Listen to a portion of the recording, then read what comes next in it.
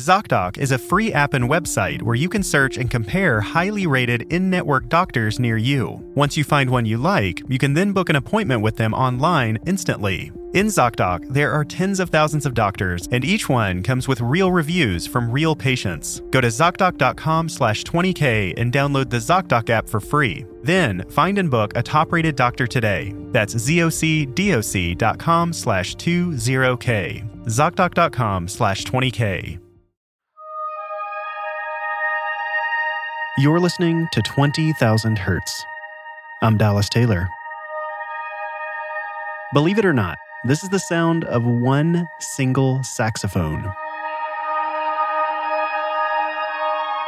The angelic sound is created by the space around the saxophone. This recording was done in an old oil depot called Inchindown. It's an underground complex of huge oil tanks in Scotland. Some of these tanks are 40 feet high and double the length of a football field. But the coolest thing about them is they hold the record for the longest reverberation time of any man-made structure.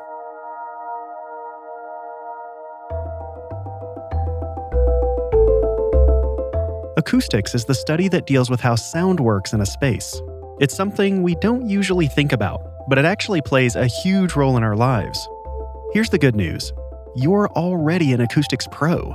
Humans are great at listening for clues about our surroundings. That's how you already know that I'm speaking to you from a recording studio. You'd notice right away if I were somewhere else, like in a bathroom or a cathedral. See, you already inherently know all about acoustics. And while we usually don't come across acoustics quite as spectacular as this oil depot, they play a big part in our lives, wherever we are. We've only just begun to really understand acoustics in the last 100 years, but our fascination with it goes back thousands of years. If you go into a cave or you go into a stone circle, the acoustics would have been unusual to our prehistoric ancestors. It would be really surprising if you didn't go in there and enjoy the acoustics. After all, if a toddler goes into a railway tunnel, they all start yelping because it sounds exciting. That's Trevor Cox. Trevor's a professor of acoustic engineering at the University of Salford. He's also the saxophonist you heard at the start of the episode.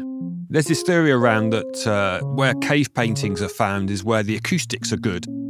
Researchers found that cave paintings of animals like horses and bison are usually found in more reverberant spaces. If the most interesting acoustics were in a narrow tunnel that was difficult to paint in, our ancestors would sometimes just draw red marks on the wall instead. It's as if they were highlighting the interesting sounds. The theory is that these places were used for ceremonies and storytelling. We all know how much more interesting voices can sound when they're echoing off walls. These reverberations could even turn the sound of hooved feet into a herd of galloping horses. Our ancestors might not have understood the science of acoustics, but it sure seems like they were fascinated by them. Man-made structures have been built with acoustics in mind since the earliest human civilizations. People have been considering how sound behaves in space really for as long as we have records, at least within Western civilization. You can go back to ancient Greece and Rome, and writings indicate that people were considering these problems. That's Emily Thompson. She's a professor of history at Princeton University. Her studies focus on sound technologies in American culture. It's important to understand that back in the time of ancient Greece and Rome, architecture, science, music were all considered kind of part of the same holistic intellectual entity. They weren't considered distinct or separate in the way we perceive them today. Many of these ancient civilizations believed that everything was tied together by harmonic ratios. This connected the movement of the planets to principles of design for architecture, as well as the harmonies of music, and all of nature was really understood to be tied together by perfect ratios. And so that was one way to connect sound and space, to design spaces that embodied the kinds of harmonic ratios that were seen as the foundation of music. One of the best examples of man-made acoustics from this era is the amphitheater. These spaces hosted gruesome gladiator battles and chariot races, as well as theater and music. The largest amphitheaters can hold about 15,000 spectators. Architects designed these spaces to filter out background noise so everyone could hear what was going on. And considering there was no electricity for amplification, it's a pretty remarkable feat for an ancient civilization if you think about it. And just like today, a lot of old spaces were designed with music in mind. But other times, composers crafted their music around the space instead. It's actually had a significant impact on our music history. If you look at Western music, going back to sort of 16th, 17th century, it's all about what was happening in churches, really, in terms of Western classical music. There's no point, for example, going to a grand cathedral and write something with lots of very fast-moving music and words that are rapidly delivered, because everything would have been a mush and unintelligible.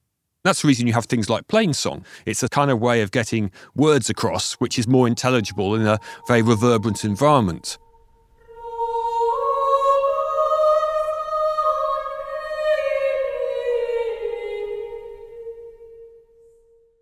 In the 16th century, churches started being built with balconies inside of them. That sounds like a small detail, but even the smallest changes can alter acoustics dramatically. The acoustics tend to get a bit drier, less reverberant. That then influences music because you can write more intricate music. There's people who argue that Bach's music, some of his very fast-moving pieces, would never have been written if church acoustics had never changed.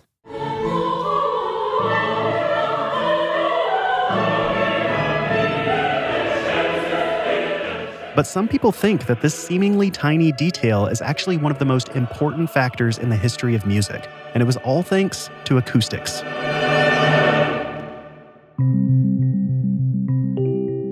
Our understanding of acoustics evolved dramatically in the late 1800s. Harvard University had just constructed a new museum, but they soon discovered one of its lecture halls was completely unusable due to the acoustics. The room was huge, with semicircular walls and a domed ceiling. Because of this, students couldn't tell at all what the professor was saying. So, the university's president turned to a young physics lecturer, Wallace Sabine, to try and fix the room's sound problem. The president probably thought that he would just do a little bit of research, figure out why the music hall at Harvard sounded pretty good, and then apply that knowledge to this new room, which didn't sound good. But it wasn't quite that easy. Sabine was kind of a consummate, perhaps even obsessive experimenter, and he took this small quarry and actually spent 3 years working late at night when the campus was quiet, painstakingly taking measurements of the sound of spaces all over campus. One time, Sabine threw out thousands of measurements after he realized that the clothes on his back were having a tiny effect on his results. To most of us, it might not have mattered, but for Sabine, this was a big deal. He had to start all over again, and from that point on, he always wore the same outfit. Sabine would move huge amounts of soft surfaces into a room, like cushions and rugs. Then he'd measure how it changed the sound of the room. He didn't have any fancy technology to do this, just an organ pipe and a stopwatch. Sabine pored over his data, the data that he had been collecting painstakingly in notebooks for years and years, and he finally discovered a mathematical relationship between all these data points that would ultimately provide a kind of a key to connecting the different materials that make up an architectural space with the reverberant or echoey quality of that space. He figured out that the time it takes for sound to fade away is based on the size of the room and the amount of absorbent material in it. It may sound obvious to us now, but this breakthrough is the cornerstone of all modern-day acoustics. Right away, Sabine's formula was changing the way buildings sounded. This became a very powerful design tool that offered the authority of scientific understanding. But at the same time, it didn't force the architect's hand. It allowed you to choose what kind of materials you wanted to use, and by doing so proportionally, you could create any kind of reverberant quality you wanted. Around that time, the Boston Symphony Hall was being built, and an acoustics expert was needed. The idea was to create a temple for this musical sound. So they hired Sabine to advise them on how to make the hall sound just the way they wanted. It actually made a great concert hall, which is still revered as one of the great concert halls in the world today. There's even a plaque dedicated to Sabine in the lobby of Symphony Hall. It commemorates the building as the first auditorium in the world to be built according to his specifications and formula. Here's what Symphony Hall sounds like. This is the Boston Symphony Orchestra performing Shostakovich's Presto from Symphony No. 6.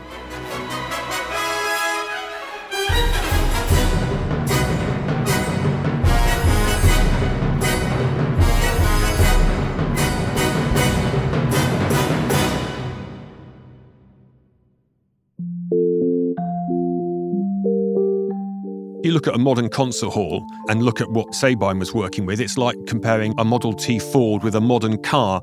A lot of the basics are very similar, but there's a lot of development. Modern-day materials can help spread the sound more evenly across an entire symphony hall. This gives the audience a more equally enjoyable listening experience no matter where they're seated. They developed a way to create a tile that had a porous surface, and those pores would absorb sound energy. These tiles let architects design spaces that sounded completely different from how they looked. You could now make a big Gothic cathedral sound more like a small, intimate space. It was clear that the way a room looked was no longer inherently connected to the way it would sound, in the sense that had always characterized the sound of architecture for centuries, really. Acoustic materials, like special plaster and flooring, are used in all types of modern buildings to control acoustics.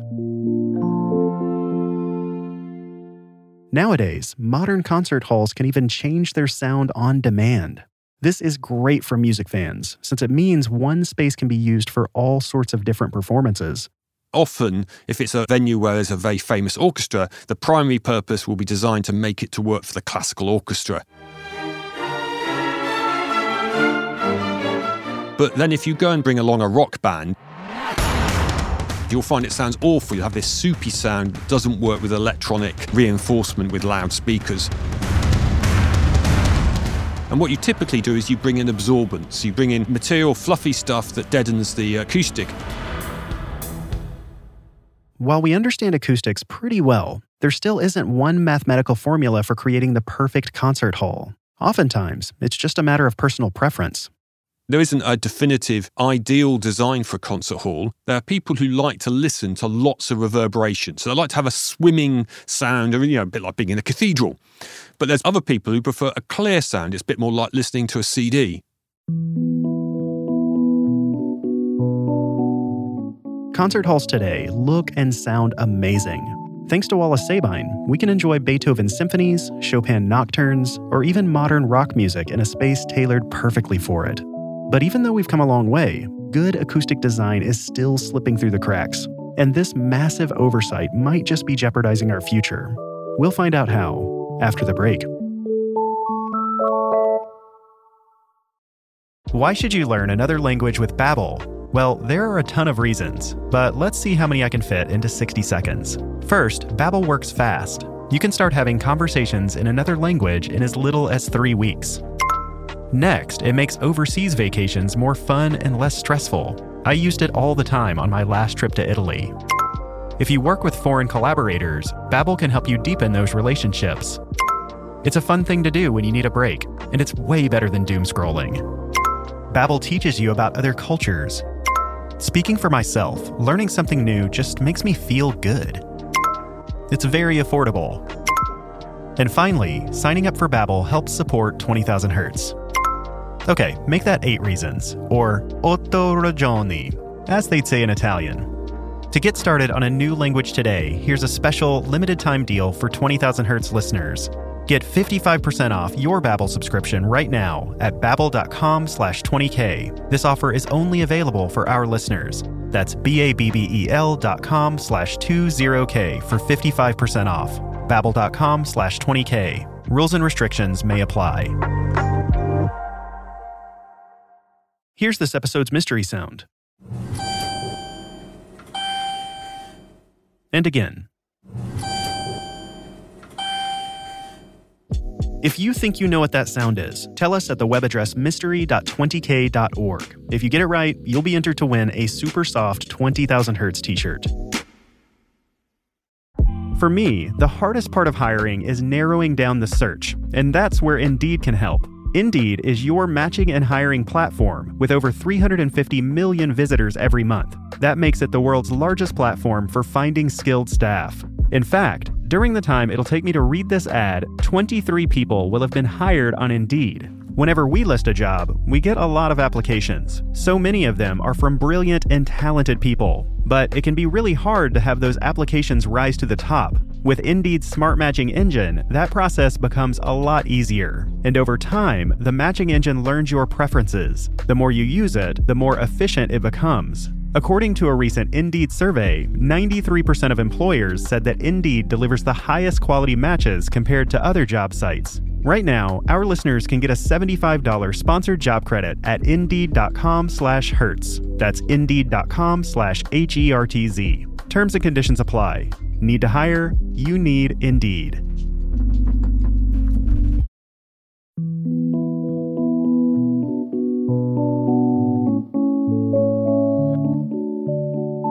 A lot of thought goes into the acoustics of modern concert halls and theaters. So you'd think that other important buildings would sound good too, right? Well, not exactly.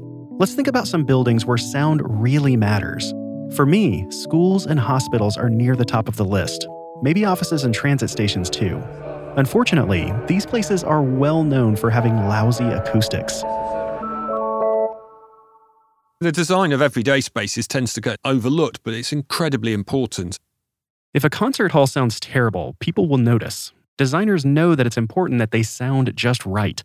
But acoustics in schools and offices have been a massive problem for decades, and few people have spoken up. I think the problem with architecture is it's taught very much as a visual art. So if you go to an architect school, you'll see lots of pictures up. You submit your folder of visual images about the building you're making. Or you might get a walkthrough nowadays in a VR suite, but it probably won't have any sound on it. So they're taught to think about circulation, light and visual, but they're not really taught so much to deal with the acoustic. It's obviously a bit harder to get your head around because it's not something you can print on a page. As a result, the architecture-acoustics relationship is pretty murky. Bexley Business Academy is a really good example of what happens if architects and acousticians don't work together to make it a success. Bexley Business Academy was built in London in the early 2000s. It was designed by award-winning architects. The British Prime Minister opened the building, and it was even shortlisted for an architectural award. But amazingly, the architects had designed the classrooms with no back walls. So you can imagine a sort of big office block where you have a central atrium, and off to the sides you have what would normally be the offices, but in this case were the classrooms. This was an open plan school? The added stupidity was they put design and technology at the ground floor, so there were people using machines down the ground floor. The noise would come up through the atrium and leak into the classrooms. And you can imagine how amazingly distracting and how difficult it is to teach in such an environment. They ended up having to spend a ton of money sorting out the acoustics.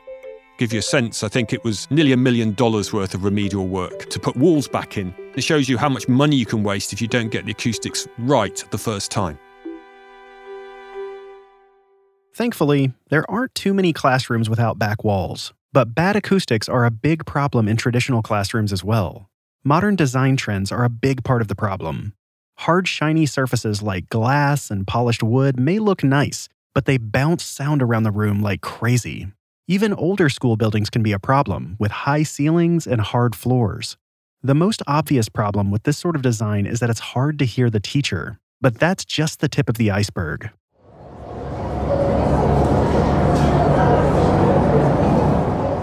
Trevor played the sound of this classroom chatter to a group of teenagers while they were taking a test.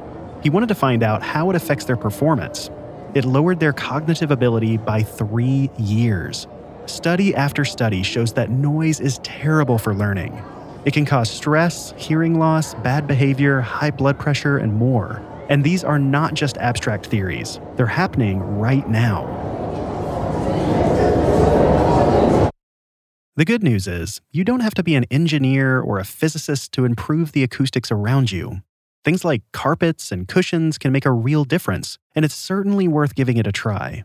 Scientists have also tested whether better acoustics would improve classrooms. In one case, kids' grades improved, and in another, teacher illness plummeted by 13%.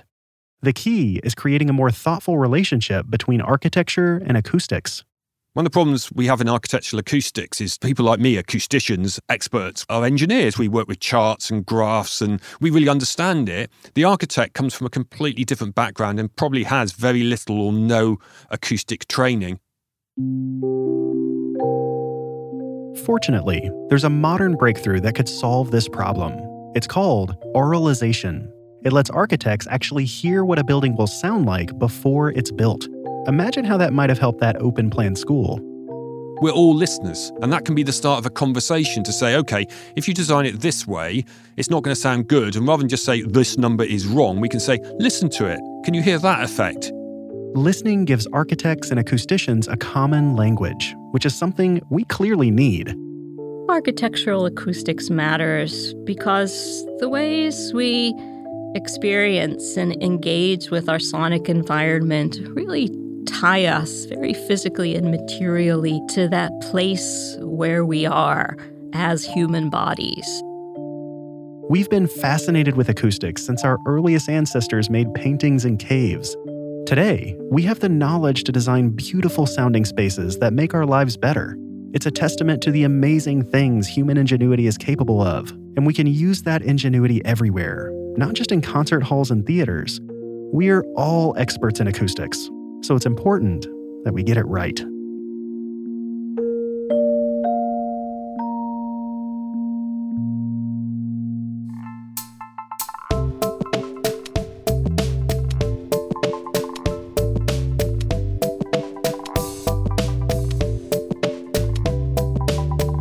"20,000 Hertz" is produced out of the studios of DeFacto Sound, a sound design team dedicated to making television, film, and games sound incredible.